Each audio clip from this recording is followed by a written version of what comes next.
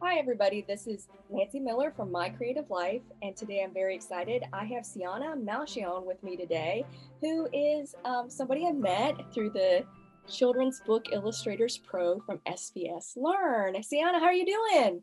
Hi, I'm doing so good. Thanks for having me. Well, thank you so much for being on my podcast. You have beautiful work. I was like floored. I checked out the little link that you posted with your cute little intro, and I was like, "Oh my goodness, her work is fantastic." Thank you so much. Yeah, I feel like we have a lot in common. I saw that you are also a collage artist. Yeah, and I was just so drawn the textures you had. I think one of those partial to everything looks better in 3D in my opinion, but I saw those little 3D, the little animals you posted on your Instagram. Those Yeah. are Oh, the origami. Yeah. they are so cute. I mean, like Thanks. the uber cute. It's like cuteness to the next level. But I Thanks. could go on and on, but let me go ahead and give you a chance to speak. Can you tell the audience a little bit about yourself? Yeah, sure. I grew up in Pennsylvania, so I'm originally from a small mushroom farming town. I went to school in New York City, so I just graduated from Cooper Union with a fine art degree. I my day job is that of an art educator. I work at like after school programs right now. I'm also a printmaker and an illustrator as an artist. So I work mainly in collage. Oh, fantastic. That's just the textures that you're getting from your printmaking. It's so inspiring. I mean, literally, I was like, I did this morning. I was like, oh, I haven't done printmaking in ages, and this doesn't look very good. But I was like, I need to do a mono print. I hadn't done mono printing in forever. Yeah, that's a gorgeous texture. I love that kind of brushwork stuff. It's and it's so unique, your work, and I love that you are also a teacher. I found that people with your background, they are just so friendly and sweet and nice. So what inspired you to become a teacher? Yeah, actually, I listened to your intro and we have a similar sort of storyline where I also just happened to take a student teaching job when I was in college and then immediately loved it. I think it was for a graphic design class. I was a teaching assistant. And then I just kept, I think instantly I knew it was something I wanted to be good at and wanted to keep doing. So I kept taking jobs like that, and now it's what I do for a living. That's awesome. I mean, can you tell us a little bit about the age range that you're teaching? And what you're, if it's like specific, like you said, graphic design, or is it like more drawing and painting? Yeah, so I've mainly taught high school. For 2 years, I taught a drawing class specifically for high schoolers. Yeah. Nice. So, what is your preferred medium? You kind of mentioned it a little bit, and tell us why. Mm. Yeah, my preferred medium's definitely cut paper collage. I think we're both a little bit biased there. But I guess as far as why, I think I've just always been drawn to um, very like geometric kind of simple, like bold designs. And so I like hard edges, and it's just easy to kind of recreate that sensibility with collage because everything's cut out. And I like the scraps too. They're just like shapes that I never would have come up with on my own if I'd drawn them. It's also, I think, a forgiving medium because you can sort of see how everything's going to work together before you glue it down. And even after you glue it down, you can kind of, sorry, I'm got a little frog in my throat. But I think even after you glue it down, you can take a part away if you want to. It's not like a watercolor painting where if you mess up a portion, you kind of have to scrap the whole thing because it's all on the same surface. Collage is all these different elements at once. It's also sort of eco-friendly. Like all the stuff that I use is scraps from prints or other things that was going to be thrown away. Yeah. Awesome. So you explored printmaking in your undergrad. I'm sorry, this is not on my list of questions, but I find that fascinating. So, so was that kind of natural to blend the two, the cut and the printmaking together? What kind of light bulb went off in your head to make that connection? Yeah. I did. So I did start doing printmaking in my undergrad, in my senior year, actually. So last year I started, I had I'd done silkscreen before that, but last year I started woodblock relief, which is the stuff that you've seen and the stuff that I really like to do. And I guess it was just like around the same time that I had started doing collage illustrations. And then I had all these like failed prints because I was printing at home and still figuring out the process. So I was like, oh, these are gorgeous. I should cut these up and use them. And I started doing rubbings at a similar point, and they have kind of a similar appearance, I think, rubbings and woodblock. So I think almost every illustration of mine incorporates some piece of a rubbing or a woodblock print. Yeah. Yeah, I love the rubbings because I was going to ask you about that. I saw in something that was like a swirly little, and it looked like, I think she's rubbing that off of something. Are you, I'm sorry, I was just like fascinated. So are you making, No, okay. are you going out and like, because when I taught elementary, I would do little rubbings with my students. They love that. We just go out, let's go rub stuff, and here's a crayon and newsprint. But are you like making whatever your like surface you're rubbing, or are you going out and finding that, or? Yeah, no, I'm not making it, although that is a fun process. I actually did that with my high schoolers for their final project. They made, I think that's called a collograph, when you make your own surface, and then they took prints of those. But no, I just started taking rubbings of surfaces in my house, and there's just nothing that looks like that. It's like this gritty, beautiful texture. So I have like tons of papers, and every time I'm kind of like addicted to it now. Every time I see a cool surface, I'm like, oh, gotta get out the crayon. And they're wondering, who's that person on the ground rubbing? You're right. I'm like at my grandparents' house, like, do you have crayons? I gotta get that. Oh, cool. Once again, sorry, this is not a question. That's okay. I'm always No, fascinated because like, where do you keep, like it's an organizational kind of headache if you do cut paper. Like, do you have any tips for organizing your scraps, or like how do you keep it separated, or from rubbings to your painted or your printmaking leftover scraps? Right now I organize papers by size, just because it gets easier. If I organized it by medium, then I'd have little scraps mixed in with full-size papers. So I kind of, once something's cut up, it goes into a different place. And then I have like a box just full of scraps. But I have heard of people who organize by color too, like Oge Mora, the illustrator that we both like. I've heard that she kind of organizes things like, neutral's warm, neutral's cool. You need more space for that, I think. But yeah, I organize by size currently. Okay, that's a good tip because I have it thrown in like my white bin. It's just left over enough of it's white, and then I just have been reduced to, because I have a small space, I have a bigger bin that I've just been kind of putting it in there, and then I occasionally go back and I dig through, but now I'm like, ooh, this is gonna get rough here. Like, I don't know what I'm gonna do, but that is a great suggestion. I will look into that. I don't know if you find this though, but I feel like if it's too organized and I'm not just seeing things kind of fall next to each other, I don't know. It's not as playful. Like, part of the reason I like collage is because you have all these scraps and then you see another one and you're like, oh, that would look cool with this, but you wouldn't have known that if everything was neatly organized sometimes. But I get it. It is a nightmare.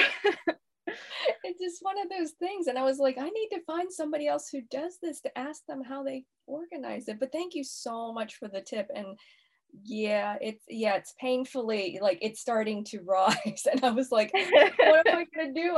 I already have like 3 bins, and I'm like, ooh, yeah. so yeah, I feel the pain there with that. Yeah. So, I was going to ask, I thought that was amazing. And I am not surprised that you won a scholarship from the Society of Children's Book Writers and Illustrators for your illustration work.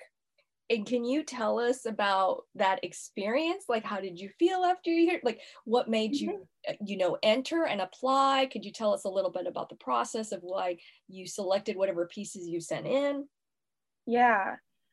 Yeah, so I have really only been pursuing children's book illustration for about a year now. At my school didn't have an illustration program. And so I realized kind of late on, I like rediscovered the art of picture books and was like, oh my God, this is amazing. This is what I want to do. So I'm still really new to the whole industry. And I noticed that the SCBWI was doing their conference. I was considering paying for it. They're kind of expensive though. And then I saw that they had a student scholarship, so I applied to that. At the time, I only had like just enough pieces to apply. It was like the 3 that they needed. And they were totally different from the work that you see. The first illustrations I did, I don't know why, but I was like, it's already going to be uncomfortable. Let me just get so uncomfortable, do black and white digital, because that's like so not what I normally do. Just so then I get the scariest thing out of the way and everything seems easier after that. I'm not sure what I was thinking, but I did these pieces that were like my own renditions of Goldilocks, the story of Goldilocks and the 3 bears. It was like one of her sleeping, one of like the bears peeking through a door, and something else, I think her climbing into a chair. And then I applied.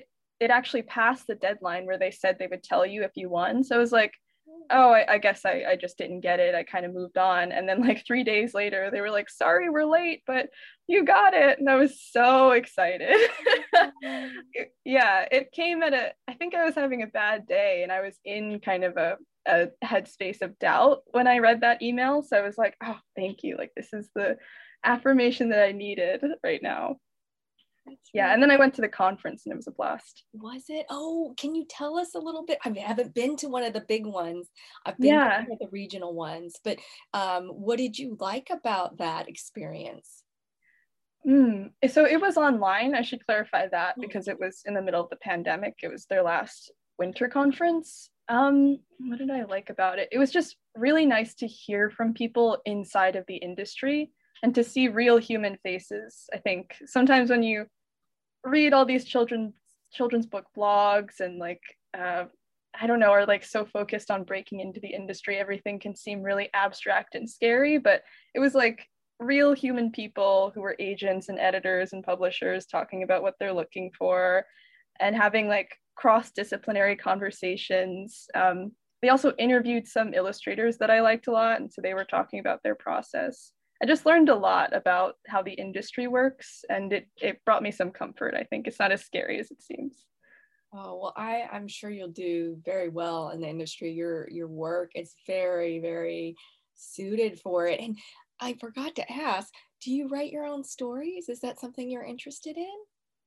It is something I'm interested in. I don't know if it's something I'm good at. Writing is, that's a craft in itself. People spend their lifetime doing that. And so I'm a little bit bashful about my writing, but I do have some background in writing. I worked as a writing assistant for one of my professors. He was a writer at the New York Times and he writes nonfiction essays. So I got really into nonfiction working for him, and I wrote my own story about this music artist who was like overlooked by history named Sister Rosetta Tharpe. She basically invented rock and roll, but like nobody knows her name. So I wrote a story about her, and I was going to illustrate that manuscript, but I felt like when I had written that, I felt like I wasn't at a place where I could translate that story into illustration in the way that I wanted to. So I'm saving that until I feel like my skills are where I want them to be, where I can like really do that story justice.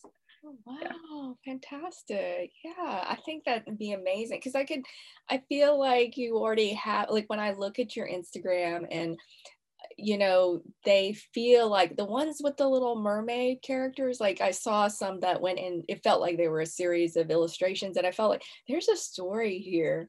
And I don't think you really, went into detail about that on your Instagram, but definitely felt like there's this cohesive little story behind it. So I'm sure you'll do very well in that area. Thanks. So who are some of the artists and illustrators that inspire you every day? Oh my gosh, this is so hard. I mean, you know how hard this is. Yeah, like there's so many artists that I love. Recently, I've been really inspired by Eric Carle, Lois Ehlert. Both of them just passed away actually, and I love their work. They're both collage artists. Lois especially incorporated like leaves and crazy stuff. I love her books.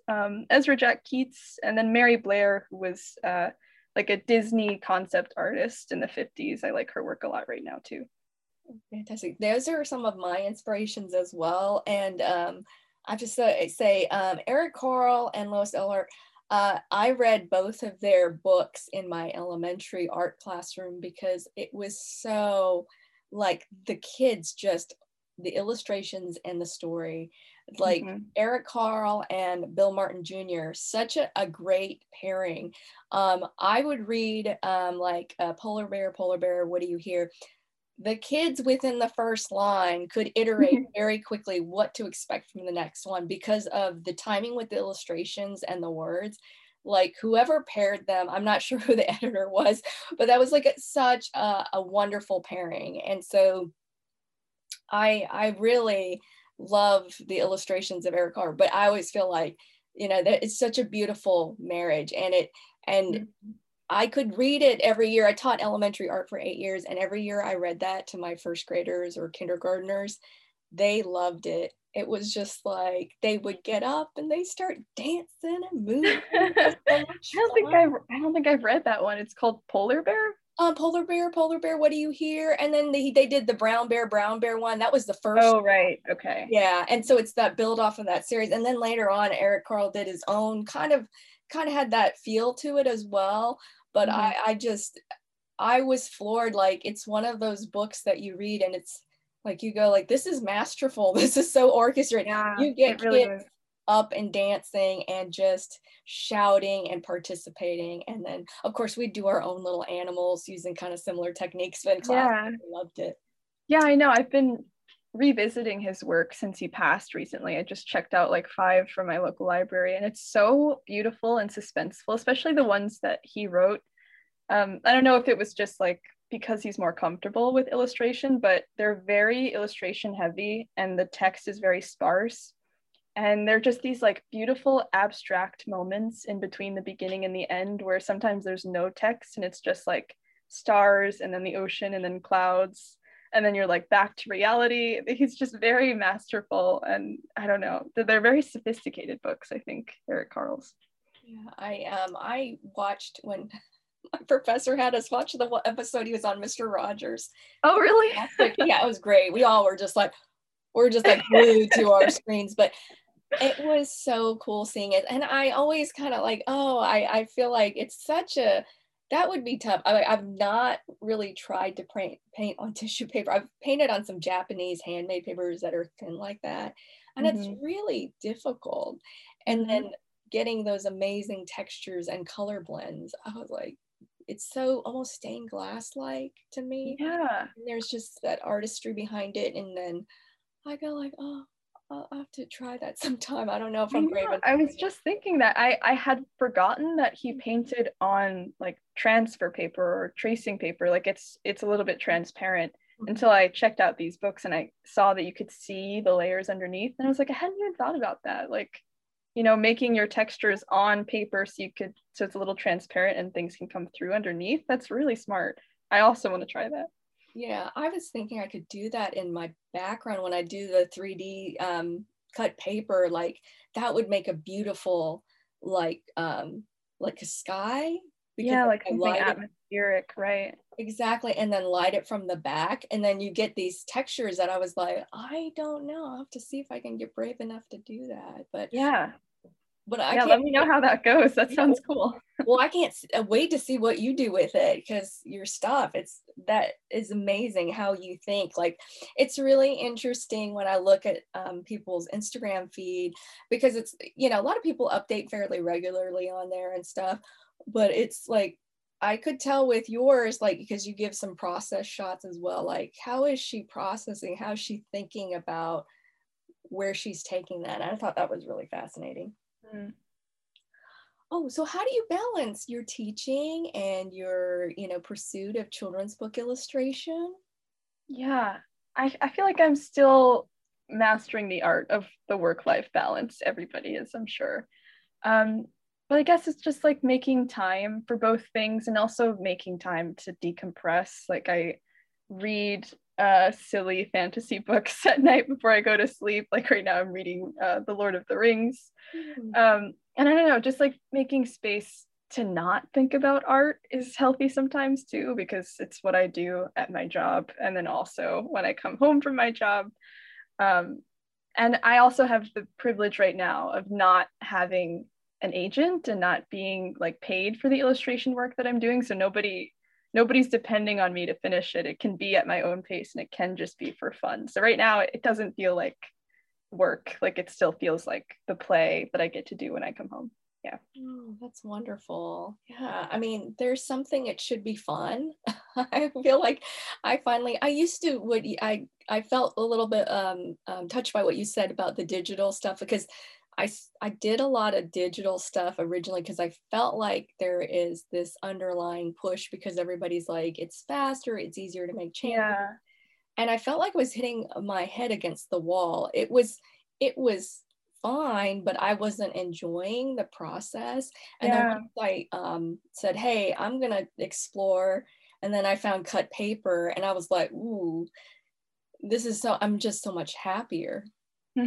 Totally. I know I've felt that same pull towards digital, like, oh, it's so much more convenient. I could do similar things in a digital platform, but yeah, I agree. It doesn't feel the same. It's not as organic. My eyes get strained staring at a bright screen. I can't do it. And I love the tactile. I love Mhm. like making a mess, and then you get a brayer or you get your brushes out and you're like, it's a bit of a hot mess, but it's so much fun.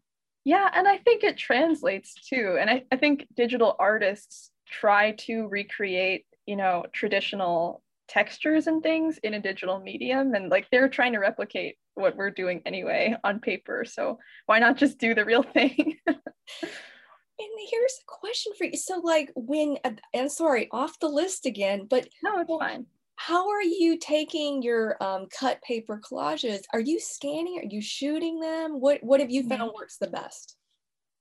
So it depends on whether it scans well. I try to scan everything, but sometimes certain colors won't pick up, like neons especially won't pick up in the scanner. And so in that case, I'll normally photograph it on like a sunny day and clear lighting and then just edit the background out in Photoshop. If I, advance in my career, maybe eventually I would invest in a professional photography setup where I had a nice camera. Right now, I just use my iPhone in cases like that. But yeah, I try to scan everything, and normally that works. Very nice. Yeah. Well, I also liked how your your photos are really nice. Are you just taking them with your iPhone? Thanks. Yeah, they're just with my iPhone. Oh, that's great. I was like, oh, it's so nice. I was like, wish I could get mine Thank looking you. that nice. But so can you talk about any current or future projects you plan to work on?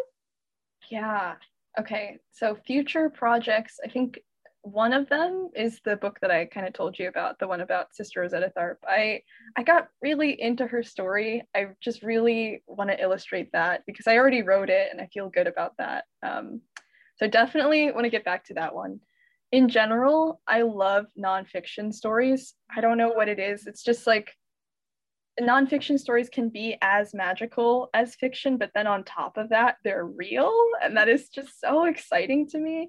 So I started a series a little while ago of like interesting animal stories from history.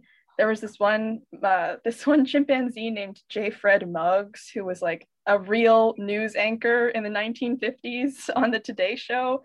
It was like I don't know how it started as like a one-time thing, and then he was hired by the Today Show and was just permanently on their stage.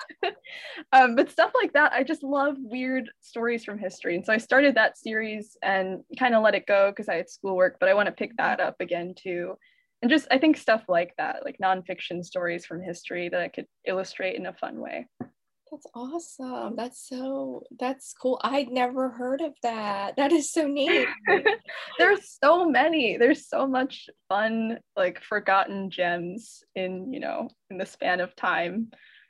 Wow. So my next question is, if you could go back in time and tell yourself something that would help you on your art journey, what would that be? Mm, I think I would have just saved myself time and told myself earlier on, hey, you would like this. Like, you should try teaching. You should remember, go look at picture books. Because I forgot about that art form until I like stumbled upon them again. And I was like, these are amazing. People are doing this for a living and they're gorgeous. Like, how did I forget about that entirely? I just would have pushed myself in the right direction earlier on, so I could have started earlier. Gotcha. So after you've created all the art that you wanted to make, what would be 3 final truths you would leave behind? This is such a hard question. So I think what you're asking is like what I would want my legacy to be, if not art. Exactly. I need to rewrite Okay. my question. That's in my head because people ask me, what do you mean by that? And I go, that's exactly it. Okay, 3 final truths. I think the first hope for my life would be that I I mean, everybody wants this, but that I left a positive impact on the people around me, especially though younger people who really needed me. Like, I have 2 young siblings, and my students and kids like that, I just hope that I would have been the grown up that they needed in their life, somebody who supported them, pushed them toward their dreams if possible, and even if not, just made them feel supported and loved. Number 2, I guess that I learned a lot. I think I'm just endlessly curious. I don't think I'll ever stop wondering how the world works, or I don't know, like I'm fascinated by other disciplines and, like I said, history and stuff like that. So I hope I got to read a lot and to learn a lot about the world. And number 3, oh my gosh. Number 3. I guess that I was proud of who I was.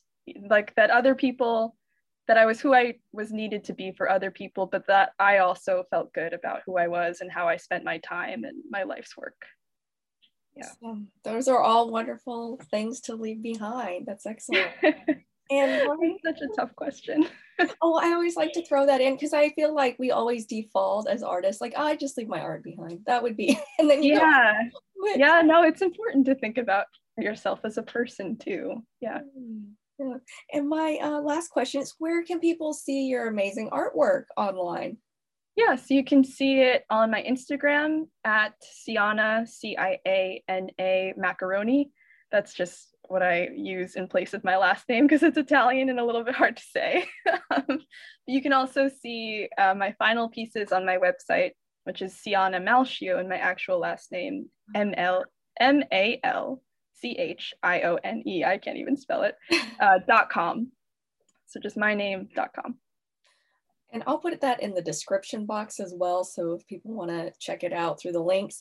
But thank you so much for speaking with me, sharing your knowledge about the work that you do. And I wish you, continued success, though I don't think you'll need it. I think you're spot on with what you're Thank you putting so out much. there. And thank you everybody for listening to My Creative Life.